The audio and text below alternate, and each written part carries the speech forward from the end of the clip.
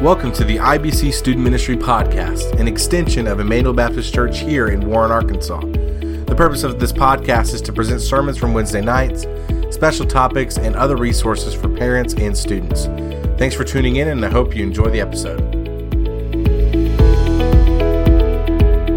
Joseph, that's what we're going to talk about. We're talking about Joseph. Now, a lot of y'all probably know a lot about Joseph already. If you've been in church circles in any amount of time, or have ever watched VeggieTales or any other animated movie that has to do with Christianity, you know Joseph. Joseph, he's the guy with the coat of many colors. He was taken as a slave into Egypt, and he was then put in this high position in his master's house. And then something happened, and then he ended up in prison. And then in his imprisonment, he interpreted these dreams, and then Joseph became like one of the higher ups in Egypt and read Pharaoh's dreams and warned him about this famine and saved all these incredible people. We're somewhat familiar with Joseph's story. But I think a couple things that we miss in Joseph's story is that we miss how God used him. So what we're going to do is we're going to read and start in Genesis 37, 1 through 8, and 12 through 17. I want us to notice something about his life. One is that he struggles with pain, fear, suffering, and hard seasons of life, and temptation too. See, what we're going to read about all the people that we read about over the course of this semester and about our own lives is these are the things that we struggle with too. We struggle with fear and temptation and worry and doubt. We struggle with suffering, and we also experience hard seasons of life. But no matter how difficult your season is, God has not abandoned you. But let's read Genesis 37, 1 through 8, starting in verse 1. Jacob lived in the land where his father had stayed, the land of Canaan. These are the family records of Jacob. At 17 years old, Joseph tended sheep with his brothers. The young man was working with the sons of Bilhah and Zepha, his father's wives, and he brought a bad report about them to their father. Hey, here's something I never really noticed about this story before. Joseph was kind of a tattletale. Did y'all notice that? His brothers were up to no good, and Joseph went and told his dad. It's not like he's a tattletale, but I in reading this, I never really noticed that part of the story. That's cool, how Joseph didn't partake in the same bad behavior that his brothers had, but let's keep reading. Now, Israel loved Joseph more than his other sons, because Joseph was a son born to him in his old age. He made a robe of many colors for him. When his brothers saw that their father loved him more than all of his brothers, they hated him and could not bring themselves to speak peaceably to him. Then Joseph had a dream. When he told it to his brothers, they hated him even more. He said to them, "Listen to this dream I had. There we were binding sheaves of grain in the field. Suddenly my sheaf stood up, and your sheaves gathered around it and bowed down to my sheaf. Are you really going to reign over us?" His brothers asked him. "Are you really going to rule us?" So they hated him even more because of his dream and what he said. Verse 12. His brothers had gone to pasture their farmers' flocks in Shechem. Israel said to Joseph, "Your brothers, you know, are pasturing the flocks of Shechem. Get ready. I'm sending you to them." "I'm ready," Joseph replied. Then Israel said to him, "Go and see how your brothers and the flocks are doing, and bring word back to me." So he sent him to the Hebron Valley, and he went to Shechem. A man found him there, wandering in the field, and asked him, "What are you looking for?" "I'm looking for my brothers," Joseph said. "Can you tell me where they're pasturing their flocks?" "They moved on from here," the man said. "I heard them say, 'Let's go to Dothan.'"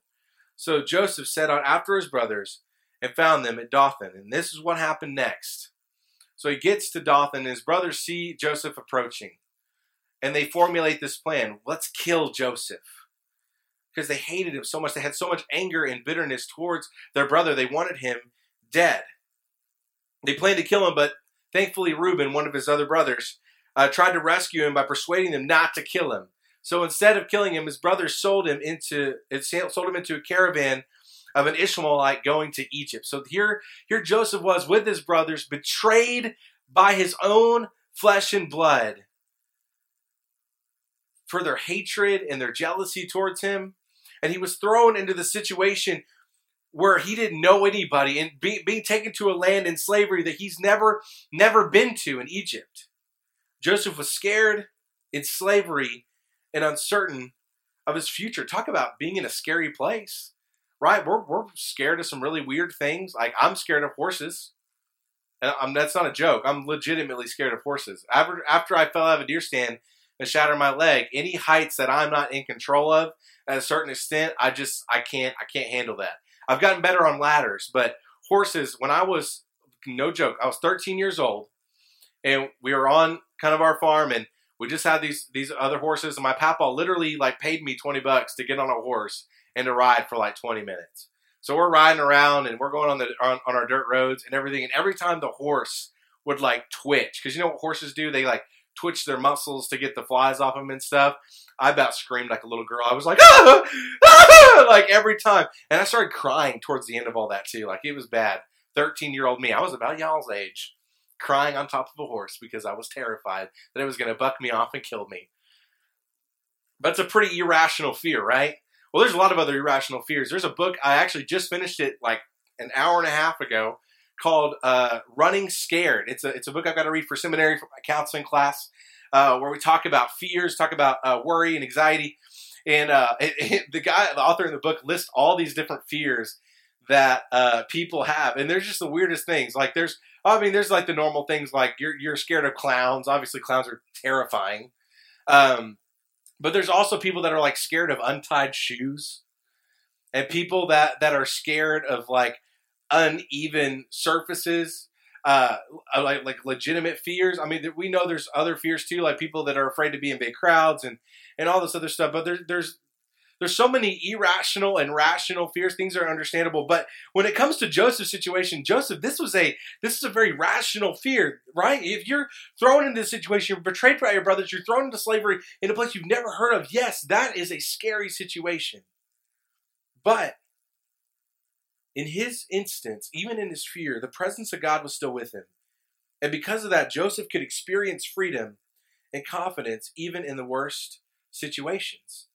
Imagine the kind of emotional pain that Joseph is going through. His whole family betrayed him, sold him into slavery. But he's also going through some physical pain too. And as Christians, we will experience pain and suffering of different types, whether it be emotional or physical. At any point in our life, all you have to do is live long enough, and you will at some point suffer. You'll go through a hard season of life. Maybe a hard season of life for some of you may look like going through a parent's divorce. Or it may look like not doing well at school, or starting a new grade, or starting a new job. But whatever it is that led to your circumstance of having this bad season of life, the thing is, we know that we suffer, whether it be the consequence of our sin or the consequence of another, or maybe God is placing us in a hard season, allowing these things to happen to us so that we may be tested, and we may grow, and we may be used for incredible things. Pain, suffering, evil are all unavoidable, but Jesus suffered. And in his suffering, he told us this. He told us that we would also suffer.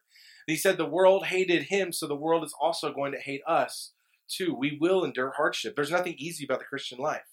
But the difference is, in Jesus, we have hope in our suffering. He equips us with the strength and endurance to endure those hard seasons. And what's incredible about our God, and that we're going to see in Joseph's story, is that God uses our hurts. God uses our seasons of suffering for good, for incredible things, whether it be to grow us or to reach someone else, or, as we see in Joseph's life, to keep an entire nation from experiencing starvation. Let's look more at his story. Genesis 39, 2-4 says this: The Lord was with Joseph, and he became a very successful man, serving in the household of his Egyptian master. When his master saw that the Lord was with him, that the Lord made everything he did successful, Joseph found favor with his master and became his personal attendant. Potiphar also put him in charge of his household, placed all that he owned under his authority. Man, talk about a 180 spin on his life. He goes from being sold into slavery to being like a higher up at his master's house, where everything is under his authority. Why? Well, Joseph was a good administrator, and he was a faithful servant.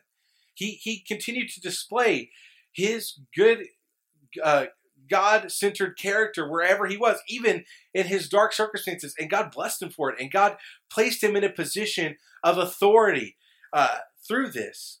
He made him prosper, and he made him successful. But we see that there's about to be a moment that is going to change the course of Joseph's life forever. Maybe more than being sold into slavery. He is now going to experience a great trial of temptation. But the way that he overcomes it is, guys, I want you to pay attention to it. Let's read Genesis 39, 6 through 12, halfway through verse 6. He did not concern himself with anything except the food he ate. Now Joseph was well built and handsome. After some time, his master's wife looked longingly at Joseph and said, "Sleep with me." But he refused. "Look," he said to his master's wife, "with me here, my master does not concern himself with anything in this house. He has put all that he owns under my authority. No one in this house is greater than I am. He has withheld nothing from me except you, because you are his wife. So how could I do this immense evil? How could I sin against God?" Although she spoke to Joseph day after day, he refused to go to bed with her.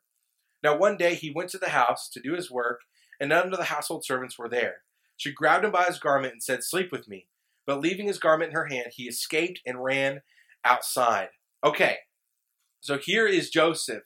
He's been put in a position of power, put in a position of authority, and then the enemy brings upon this temptation. What does Joseph do? Joseph says no, he resists, he fights that off, but then at some point when it just became more and more and more, what did Joseph do? Did he ask where the boundary line was? No. Did he just nonchalantly brush that away? No. He ran out the stinking window and got out of that temple as fast as he could. He ran directly away from that sin. How many of us do that? Do you know how many people, especially when we do relationship series, ask where the boundary is, where the line is? Instead of asking, how can I run closer to God in pursuit of holiness? Like, how many times have we flirted with temptation? It may not look like this, obviously, but it looks like other things. Like the way that we covet things, the way that we tell these white lies, or the way that we are dishonest with people and with God. But God doesn't want that for you. He wants you to pursue him, and that's exactly what Joseph did. Joseph pursued God, and his relationship with God was so important to him, he didn't want anything to do even remotely with this temptation, so he literally ran away from it. To repent means to turn away from our sin and run towards God. That's exactly what Joseph was doing. He was turning completely away from this temptation. Now, he didn't give into that sin, so it's different than repentance. But this attitude is something that we should have too. We should run away from sin, run away from temptation. Now, God gave him and filled him with the power to overcome this temptation, and he was filled with hope, regardless of the outcome. Because here's the reality, guys. In this situation, Joseph knew this was not going to end well. He knew it wasn't going to end well. But Joseph's desire to love the Lord was greater than his personal desires or his desire to have good status in Egypt.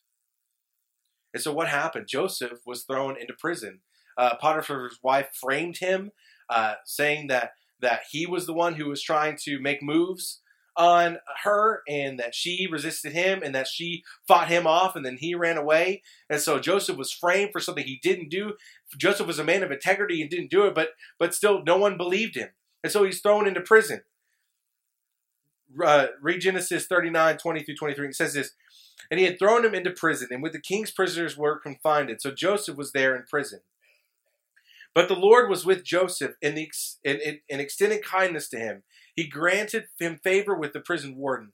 The warden put all the prisoners who were in the prison under Joseph's authority, and he was responsible for everything that was done there. The warden did not bother with anything under Joseph's authority because the Lord was with him, and the Lord made everything he did successful." Okay, once again, God was with him in his trials.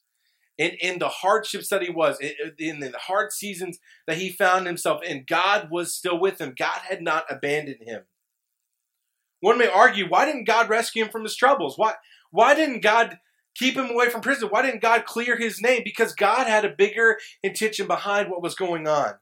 Because God's plan and purpose was higher for Joseph there in the prison than it was in Potiphar's house.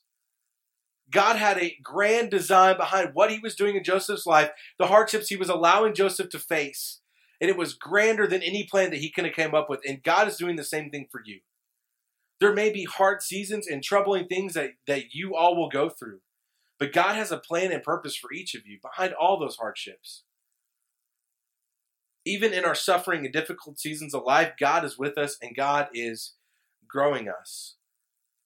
To tell you kind of the end of what happened in Joseph's story, a lot of you guys know he helped the chief butler, which is the cupbearer of the king, to restore his position in Pharaoh's office. And when Joseph was brought to Pharaoh, he interpreted dreams about 7 years of plenty, followed by 7 years of famine. He suggested that they prepare for the famine that was to come. And so because of where Joseph was put, because of what God allowed Joseph to experience, Joseph was able to deliver this news to Pharaoh, to keep all that food at bay, and to save nations from starvation.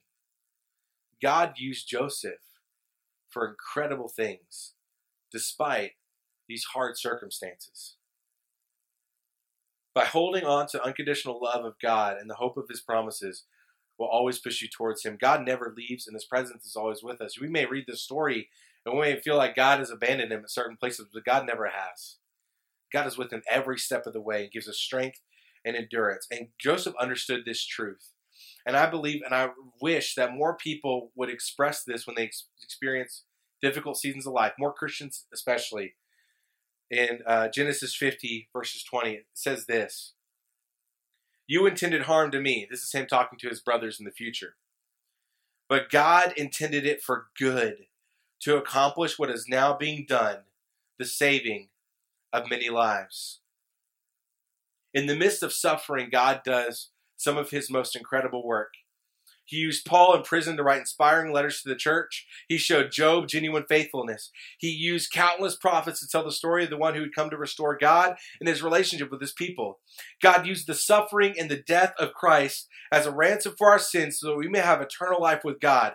God uses trials to do incredible things in our life and the lives of others. We have hope in that because of the gospel and the promises of Jesus. And because of the gospel, because of what God has done for us, because of Jesus and the Holy Spirit that lives within us, we don't have any reason to be afraid.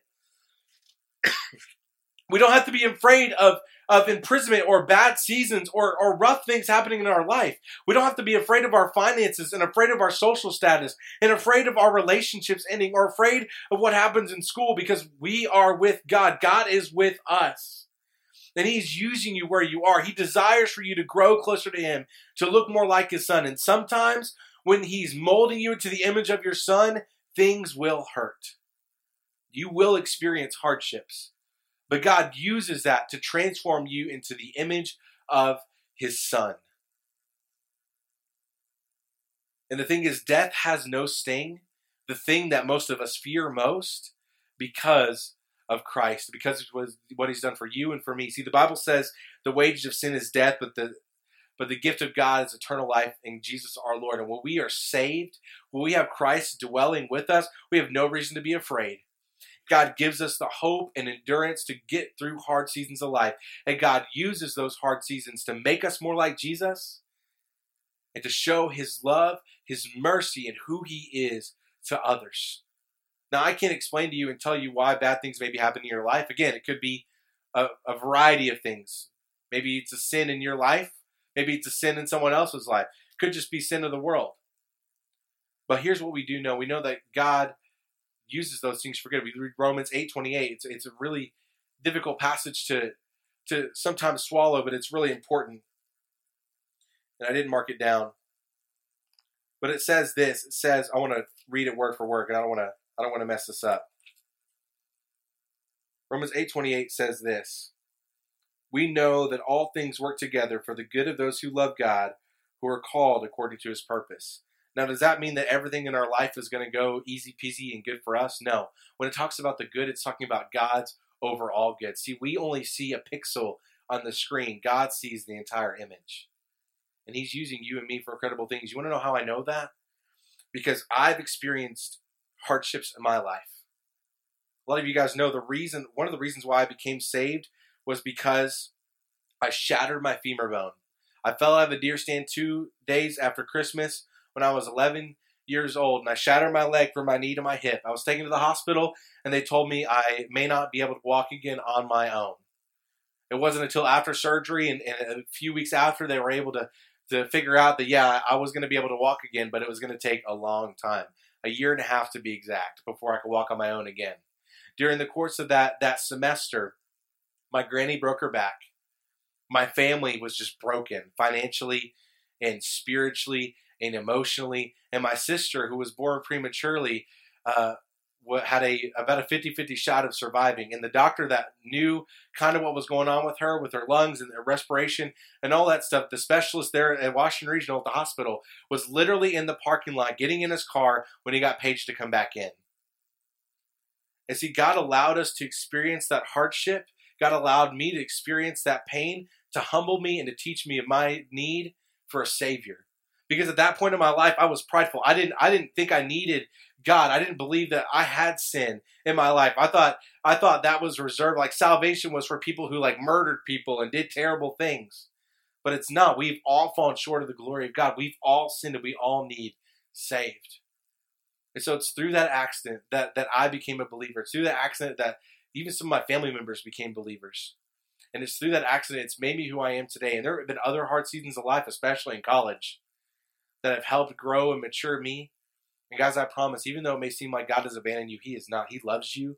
He cares for you. He wants to give you hope and a future. So here's what I want to do. I'm going to pray for y'all, and then we're going to get into our small groups and talk about this a little bit further, discuss kind of what we talked about tonight. But if you want to know what it means to have that saving power, if you want to know what it means to have hope in these tough circumstances, maybe you need someone to pray with.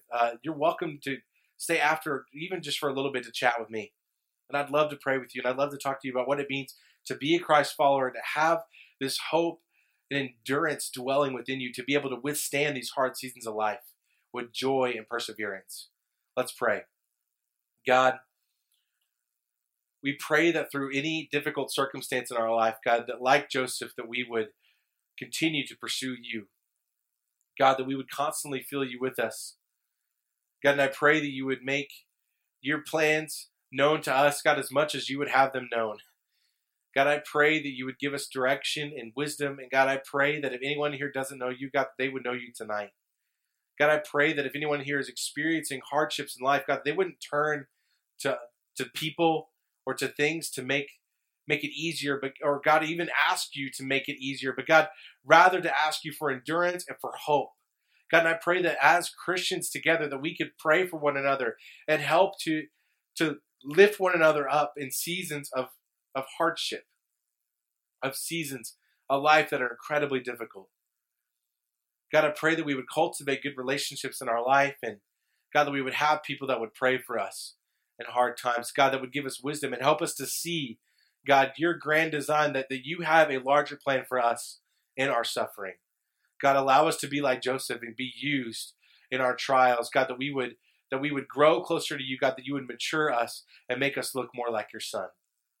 God, I thank you for today, and I thank you for these students and all that you're about to do in our small groups. In your Son's name I pray. Amen.